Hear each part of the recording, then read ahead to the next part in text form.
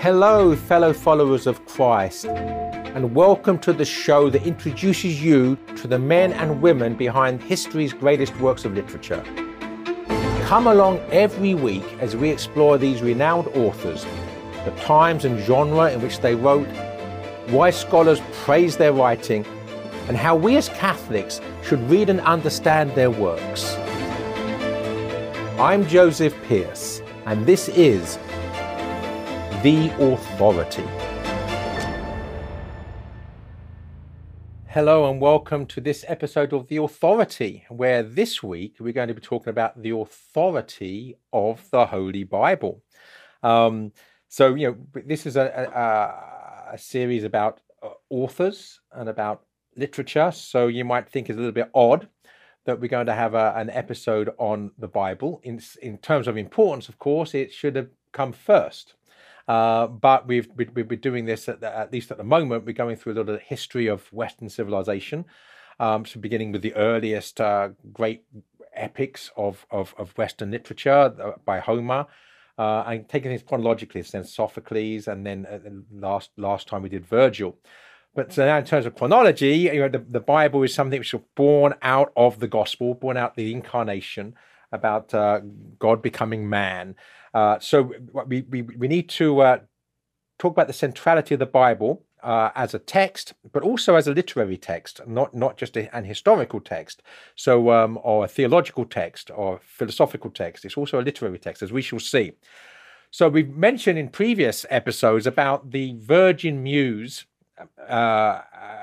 awaiting the bridegroom. Well, with the coming of Christ, the virgin muse meets the bridegroom, right? The marriage is consummated in the life, death, resurrection, ascension of Jesus Christ, the founding of his church, the mystical body, which continues to be his incarnation mystically throughout the centuries thereafter. So what we see is the virgin muse, in some sense, Jerusalem, the faith of the virgin awaiting the coming of the Messiah, right? In the covenant being fulfilled in the marriage with the bridegroom, with the coming of Christ. So that's Jerusalem.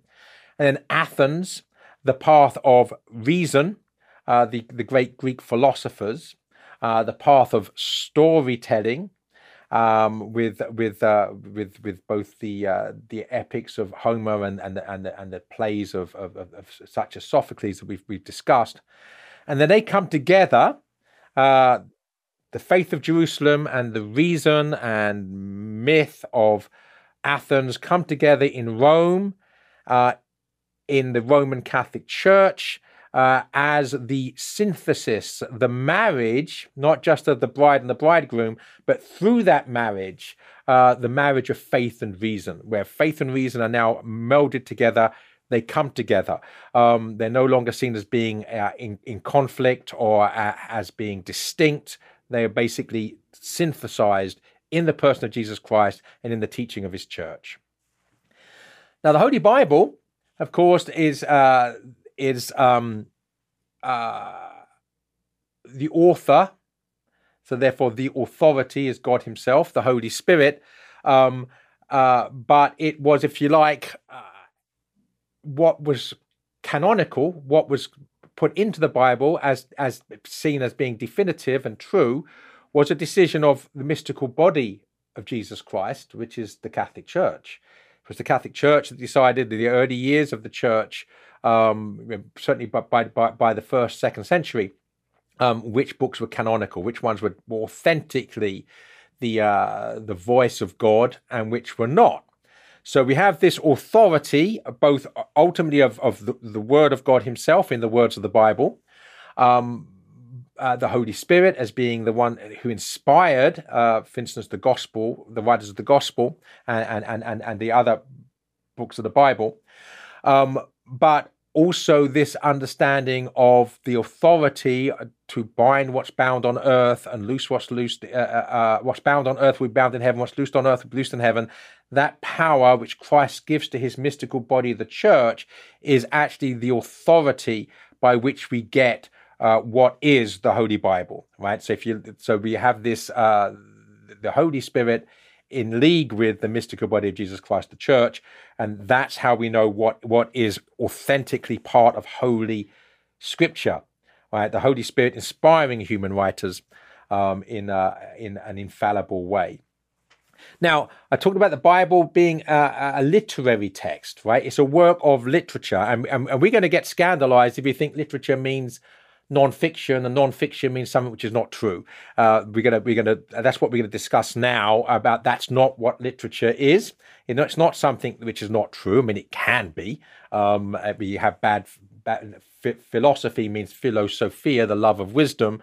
But something can be a philosophy which is leading people astray. Karl Marx, for instance, Marxism, Friedrich Nietzsche. So you have philosophy which is evil, that doesn't teach people the truth, but on the contrary teaches them error.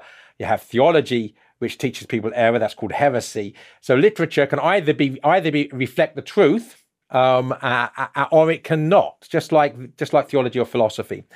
So the Bible as a literary text, first of all, is historical narrative, because the Bible's different genre, right? It's not just one genre. So there's historical narrative, right? But the historical narrative is itself a narrative. Even if it's factually true, it's still a story that unfolds. History is a story. History is his story. In which he is weaving facts to ultimately bring about his providential design. So it's a historical narrative. There also it's a songbook. The book of Psalms are songs. The Song of Songs. There are mystery stories. The book of Job is a mystery story. There are fictional narratives within it. So fictional narratives. Is there fiction in the Bible? You bet. I'll give you an example. When Jesus Christ teaches some of his most powerful lessons through the telling of fictional stories. Should not be cause scandal if I would say to you that the prodigal son never existed. The prodigal son is a product of our Lord's divine imagination. The prodigal son is a figment of Christ's imagination, his brother, his father, the servants, the pigs. It's a fictional narrative.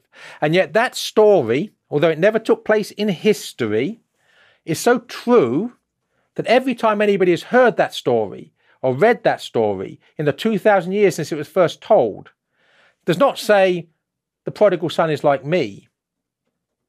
We say we are like the prodigal son. So paradoxically, this fictional character who never existed in history is more real as an archetype of the repentant sinner who returns to the Father, and of which we are only types. That's the archetype. We are types. We are types of the prodigal son. The prodigal son is the real thing told by Christ in the story. So this is an example of the power of fictional narratives used by Christ himself in Scripture through the telling of parables. One of the most powerful ways that he teaches us lessons is through the telling of fictional stories. And then, of course, there's Proverbs. There's a book of Proverbs. There's something which might almost be seen as surreal, a dreamscape in the Apocalypse, in the book of Revelation. So that the Bible is a whole collection of different literary genres, forged together by the will of God as the Word of God. Now, how do we read the Bible? Well, insofar as the Bible is a literary text, it has to be read literarily and not merely literally. And you don't have to take my word for that. Take the two greatest doctors of the church, St. Augustinus and Thomas Aquinas, and what they teach about this. And this is something we really do have to understand. So in his book De Doctrina Christiana, of Christian doctrine, St. Augustine says that we perceive reality through signs. And a sign is something which signifies, right? It's something which signifies something else. And the word allegory, by the way, is also from allegoros in Greek, means a thing that points to something else. So you could say that a sign and an allegory are synonyms, right? They mean essentially the same thing. A thing which points to something beyond itself. So St. Augustine gives some examples of what he calls natural signs, signs that exist in nature, that we read. We have to read the sign to see the truth that we can't actually see directly. So he uses the example of smoke, that when we see smoke, we don't see fire, but we know that smoke signifies fire, and therefore we do see fire, in the sense that we know that where there's smoke, there is fire. Even if we can't physically see it, we can see it now in our mind's eye. We should have mentioned here, by the way, that the imagination, this is important for us to know. We're made in the image of God. We are the imago Dei. And what does that mean? I mean, in some sense, everything that God makes is made in the image of God, right? They're the fruits of his creativity. So a horse is made in the image of God because God created it from his own mind, right? He thought of it and thought it into being, brings it into being. So a horse is made in the image of God in that sense, but we're made in the image of God in a much deeper sense. We are divine in some sense, in a way which the other creatures are not. And so how do we detect that? We detect that by looking what it is in us that we don't see in the other creatures. But ultimately, we see the good, the true, and the beautiful, the goodness of love, the truth of reason, and the beauty of creativity and creation. So the good, the true, and the beautiful. So these ancient Greek understandings of transcendentals, these three things that are really one. So they're triune, they're a trinity, as an image of the divine, the image of God. So when Christ says, I am the way, the truth, and the life, he is saying, I am the good, the true, and the beautiful. I am the way of goodness, love. I am the truth of the true, the truth of reason, the source of reason and where reason leads back to. And I am the life. Because beauty is the life in things. If we don't see the beauty, it's not the life in things necessarily biologically, by the way. It's not that sort of. It's not merely biological. It's the life of God in things. So if we don't see the beauty of a sunrise, I mean, there's nothing biological in the beauty of the sunrise. It's physical matter or inorganic matter, light going through the atmosphere, etc., and the sun. If we don't see the beauty of that, is not because it's not beautiful, because there's a life in it, which is the life of creation. That God has breathed his life of beauty into that. And if we don't see it, it's because we are dead, right? We are not alive to the life in it. So this beauty is not in the eye of the beholder, it's in the thing beheld. If we don't behold the beauty, it's because we're blind. So this is very important. So the way, the truth, and the life is the good, the true, and the beautiful. So how does that manifest itself in us as the imago Dei? Well, we have to be able to be good as God is good. We have to be able to love the way of goodness. We have to be true as God is true by being true to reason, to the Logos, reason himself. And we have to be beautiful. We have to have the life of beauty in us, both by seeing the beauty of creation, but also then producing that beauty creatively by using our own creative gifts. Unlike all the other creatures, we can love, we can reason, and we can create. We are creators. So these are marks of God. Another one, by the way, is we can laugh, but that's another subject. Only humor is something also which is part of the divine image in us. So now we understand the imagination as part of the divine image, the imago Dei in us, the imagination. We can see that we're meant to see the goodness, truth, and beauty of reality imaginatively, right? By using imagination. And one way we do that is to see not just the thing literally, but the thing it signifies. So we see smoke and we use our imagination and we see the presence of fire, even if we can't physically see it. Another example St. Augustine gives is animal tracks. Now, literally speaking, an animal track is a shape, an indented shape in the mud. That's what it is, literally. but it signifies the fact that a certain type of animal, and if you know the shape, you can read the sign, right? That the sign signifies which animal, what sort of animal walked past here. And if you're good at reading the signs and the soil and what have you, you can probably work out how long ago it was, and whether it was running or walking. So animal signs as another natural sign. But then he said there are conventional signs. These are signs which we create to signify other things. And the most commonly used creative signs, or conventional signs, to use Augustine's words, are words, what we're doing now.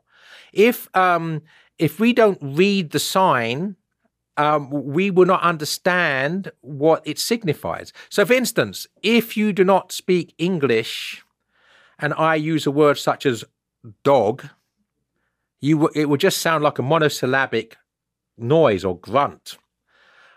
If you read the signs, if you speak the language, you will have an image presented into your mind by that verbal sign I've made of a four-legged canine.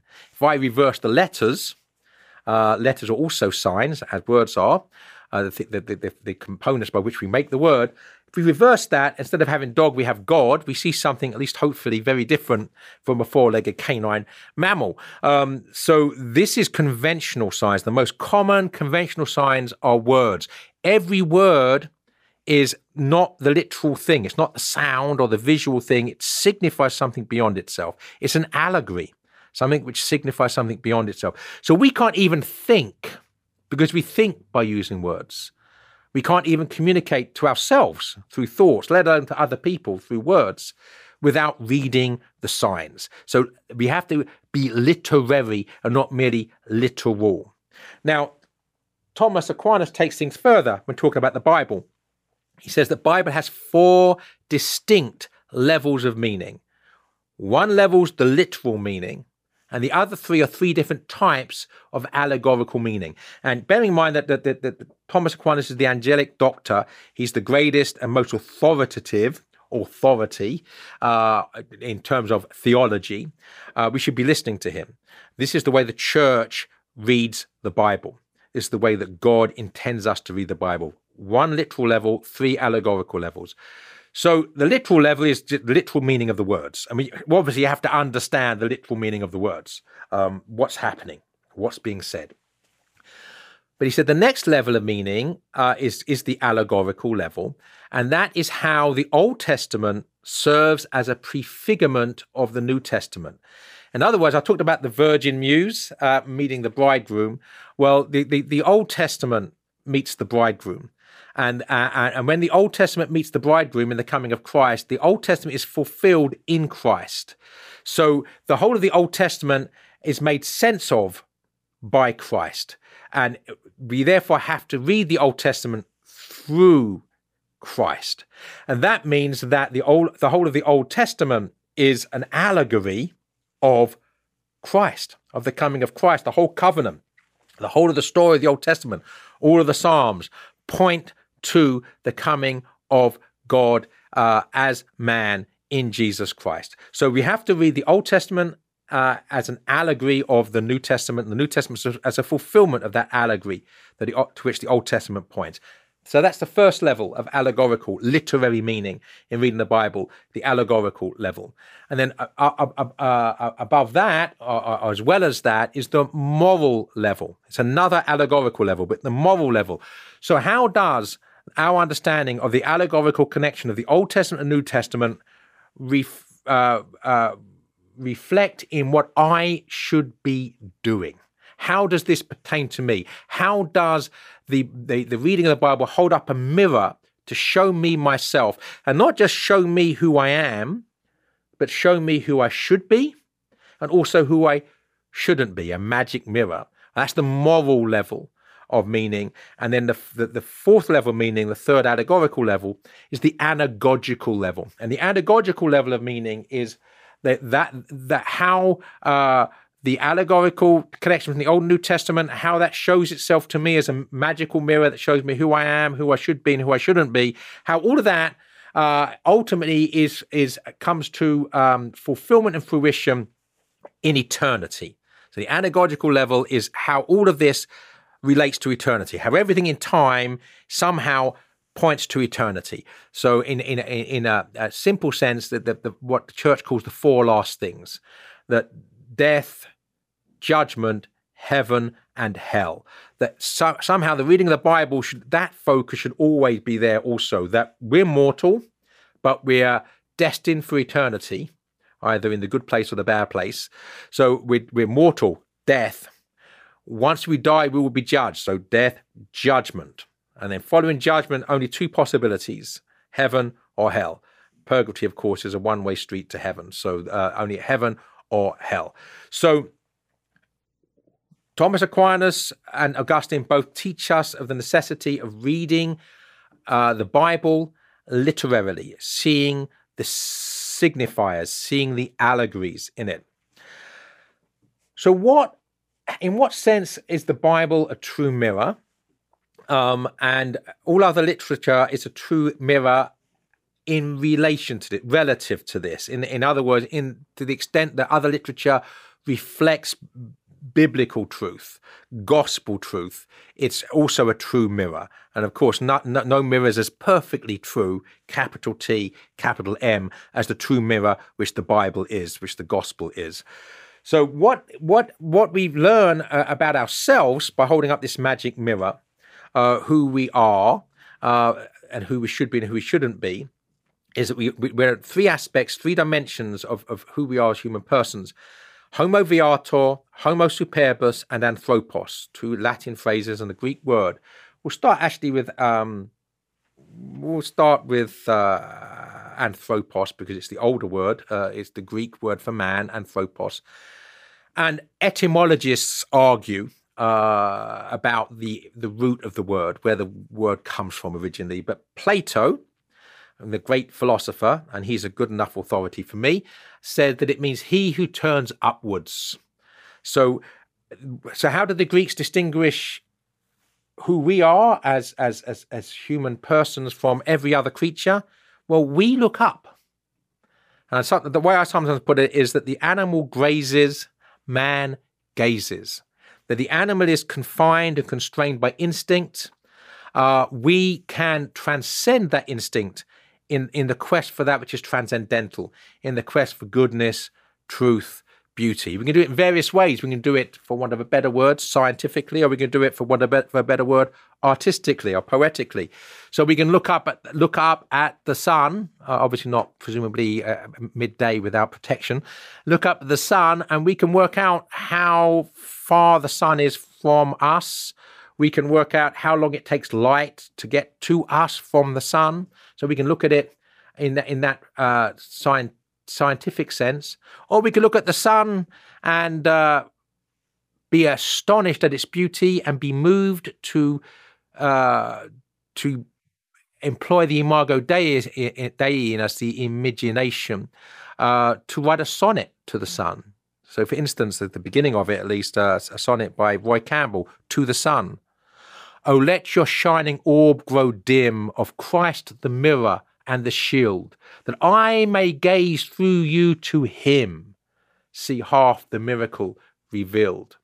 So the poet doesn't just see the ball of gas, he sees something which signifies that the one who created the sun, and created the one who can look up at the sun and write a poem to the sun. So anthropos. And then we have homo viator. So we're now into Latin. Homo viator means man on a journey, or man on a quest, or man on a pilgrimage. And this is and understand that all of us in our individual lives are on a journey. The only purpose of life is to get to heaven. If we fail that quest for heaven, we are literally miserable losers for eternity. The quest is for heaven. We're all on a journey, homo viator. And if the quest is for heaven, it's not just a journey, of course, it's a pilgrimage. It's also a quest in the sense that we would have to fight dragons on the way. And yes, dragons exist. Most of them are inside us, in our hearts. Demons, evil thoughts, temptations. And if we don't defeat the dragon defeats us. And we can't defeat the dragon without the help of God. And we'll see how, obviously, Holy Scripture shows us that. Great works of literature show us that. So homo viator, the man on the quest for heaven, pilgrim man. The Bible shows us anthropos, also shows us homo viator. This is who we should be, right? We are, but we can refuse, as we should talk in a minute. So we should be he who looks up in wonder, in praise at the beauty of the cosmos and the beauty of the creator of the cosmos. We should be those on the appointed journey, the pilgrimage of life, the quest for heaven. But we also, third aspect of us, homo superbus.